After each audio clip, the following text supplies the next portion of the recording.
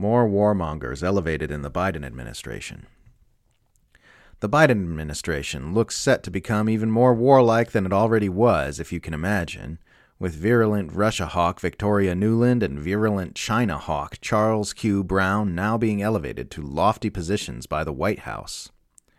Nuland, the wife of Alpha neocon Robert Kagan, has been named acting Deputy Secretary of State by President Biden, at least until a new Deputy Secretary has been named. This places her at second in command within the State Department, second only to Tony Blinken.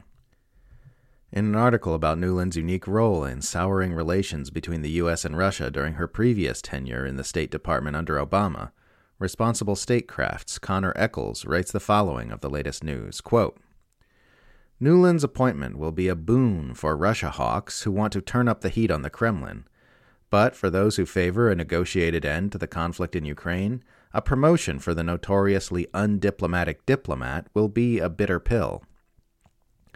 A few quick reminders are in order. When Nuland was serving in the Obama administration, she had a now infamous leaked call with the U.S. ambassador to Ukraine.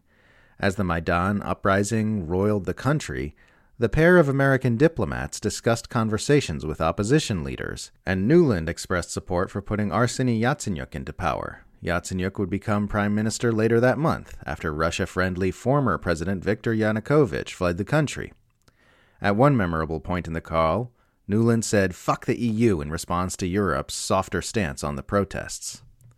The controversy surrounding the call, and larger implications of U.S. involvement in the ouster of Yanukovych, kicked up tensions with Russia and contributed to Russian President Vladimir Putin's decision to seize Crimea and support an insurgency in eastern Ukraine.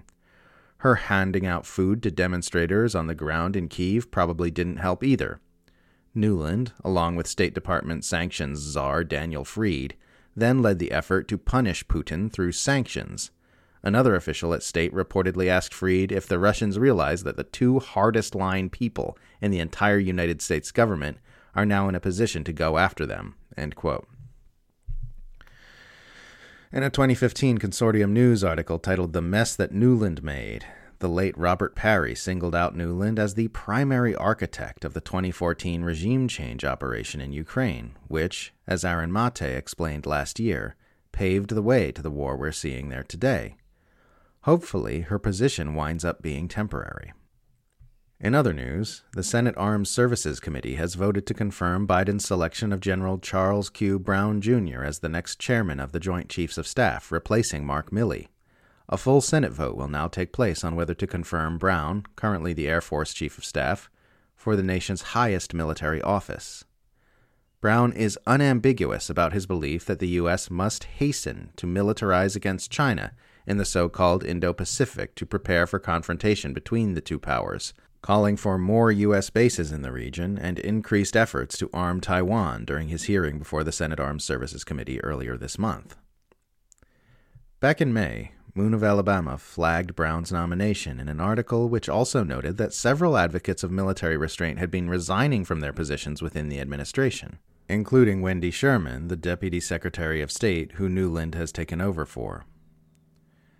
It's too soon to draw any firm conclusions, but to see voices of restraint stepping down and proponents of escalation stepping up could be a bad portent of things to come.